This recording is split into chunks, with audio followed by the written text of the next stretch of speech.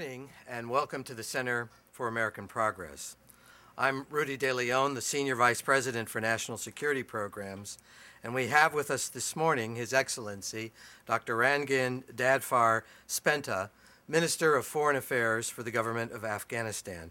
Mr. Minister, welcome.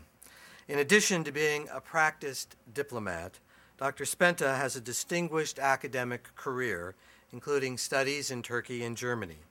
He returned to teach at Kabul University in 2005, where he became an advisor to President Karzai and was subsequently appointed to become foreign minister in 2006. President Obama has identified Afghanistan and its neighbor Pakistan as one of our preeminent national security challenges, with American forces now deployed in combat to the region for more than 7 years. We recognize and honor the service of U.S. military men and women in Afghanistan and the burdens and dangers they regularly carry on our behalf.